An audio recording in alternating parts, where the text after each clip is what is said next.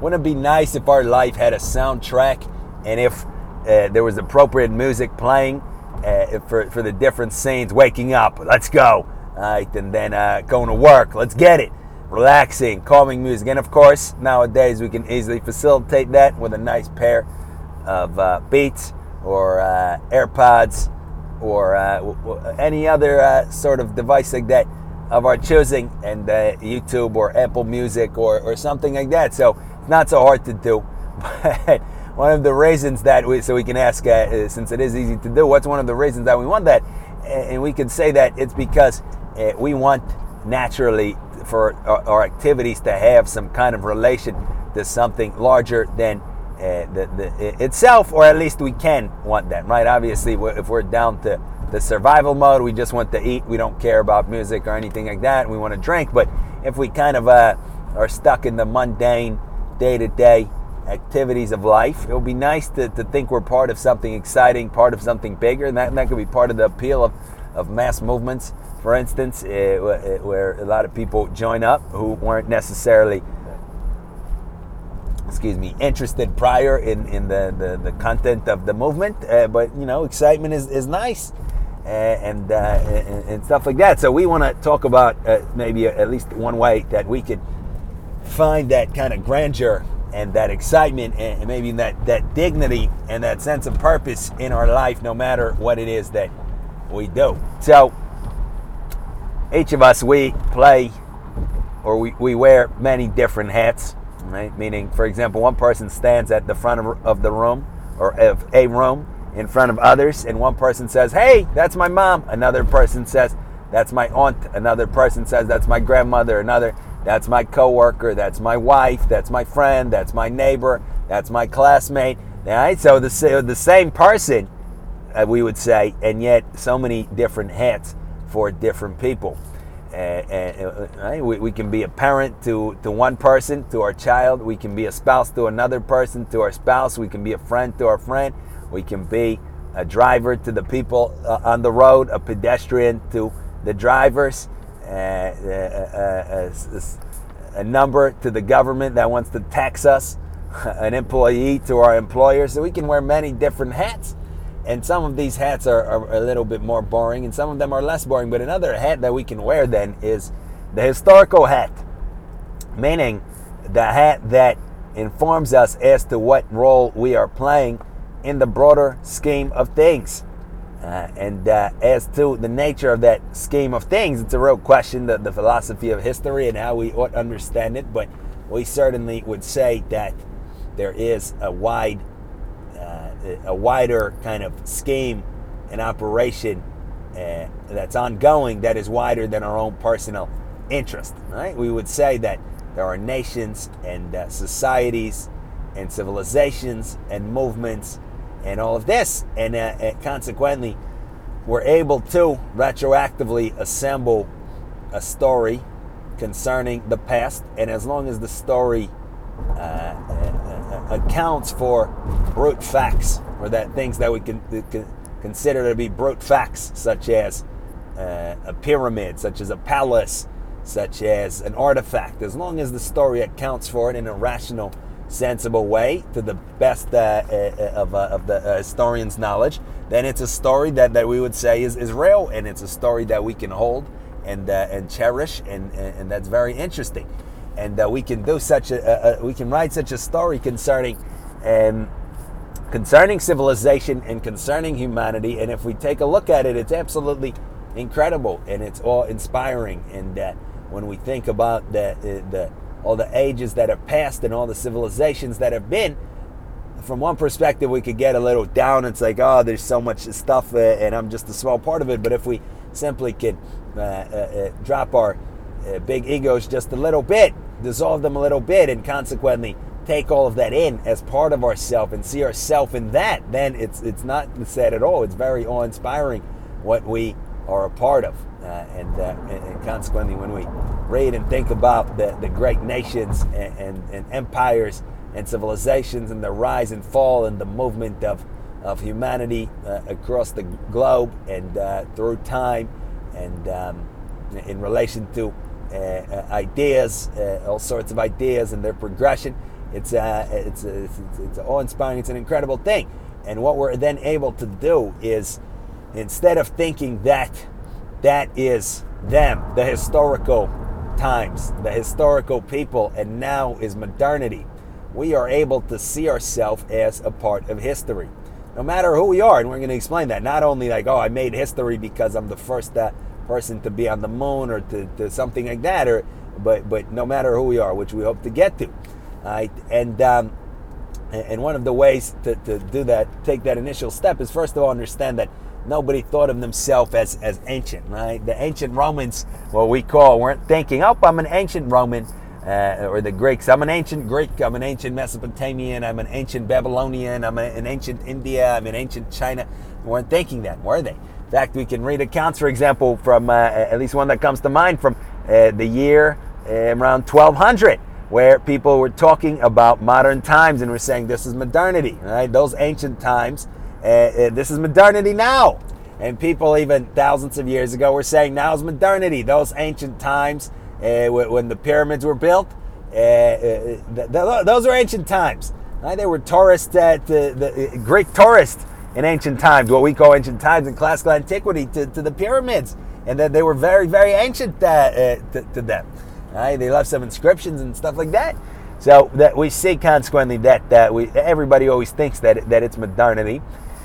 And that's certainly one way to look at it, but we don't have to. We can also realize that right now is the past relative to all the ages yet to be, and we can flip around the arrow of time that seemingly most of us have it as extending backwards and ending in the present.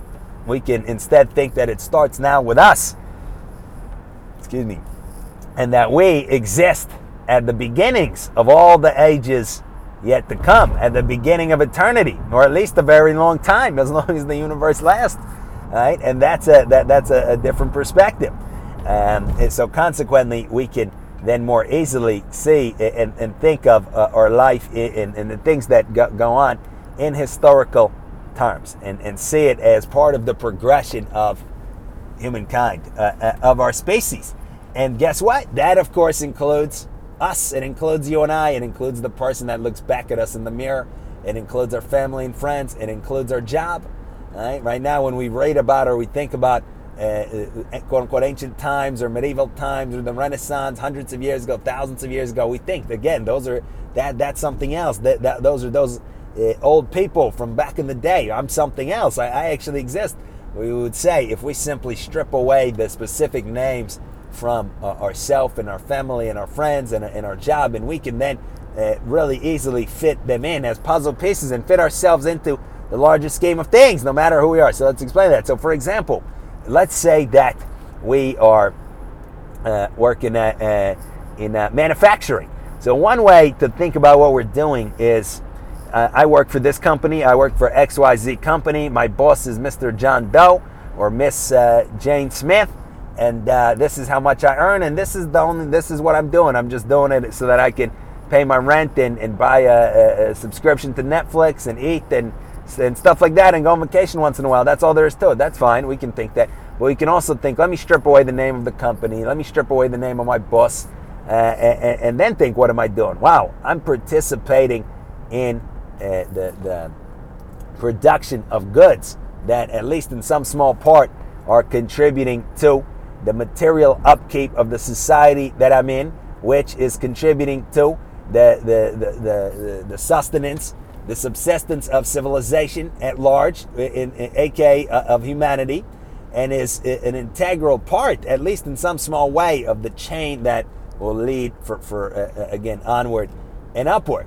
Right? And I consequently have a fraternal, or what the equivalent for, what would it be for women, cis, I have you get the point. I have a tie. I have a brotherly, sisterly tie to all the other people that have played this role throughout the ages, to people that were creating things 100 years ago, 200 years ago, 500 years ago, 1,000 years ago, right? To somebody in ancient Egypt that was working on a coffin for a pharaoh, to somebody in medieval Europe who's a blacksmith working for a horseshoe for a horse, and so forth and so on. I have a connection, right? It's a link, it's a continuity, and it's a really amazing thing, what I'm doing. And every day that I go to work, I don't even need that dramatic music, because it should be playing in my mind anyway.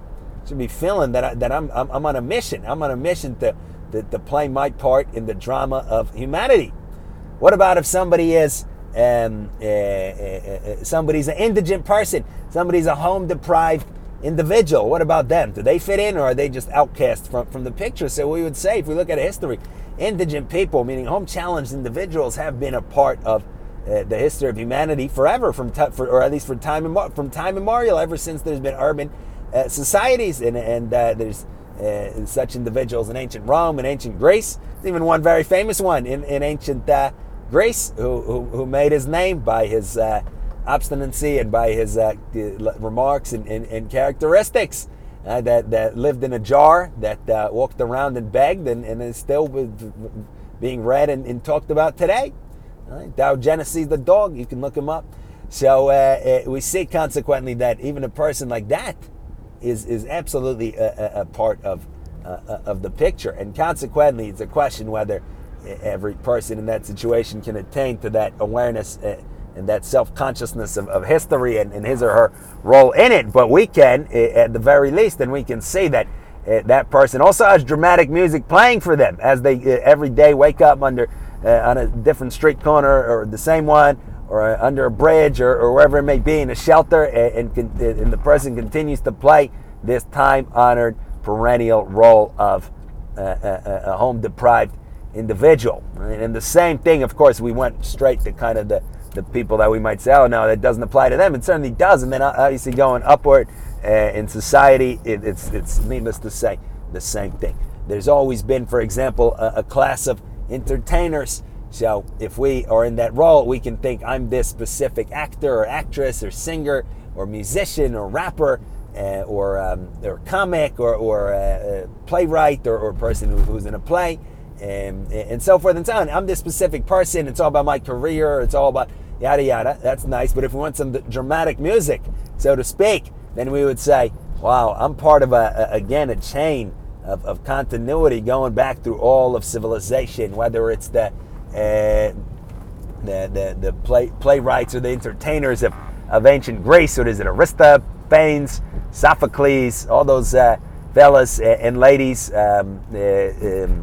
whether it's that, or ancient Rome, in entertaining Virgil, right, entertaining the people with poetry and stuff like that, or in medieval times, what is it, a troubadour, if we're pronouncing that correctly, meaning a lyrical kind of love poet and musician, or in the modern day, on YouTube, right, on Apple Music, on TV, right? But it's the same role, and consequently, it's a really amazing thing. What I'm doing beyond simply my narrow ambitions and my narrow kind of career interest here. Right? Of course, the same thing goes for politicians, for even whether somebody's on the school board or is a prime minister or president. The same idea. Politicians, it's a perennial role that goes all the way back as far as we, but no, as far as recorded history goes, whether it's somebody like Solon in ancient Greece, whether it's Cicero in ancient Rome, Demosthenes, however we pronounce it, in Athens, or conquerors, Alexander the Great, Napoleon,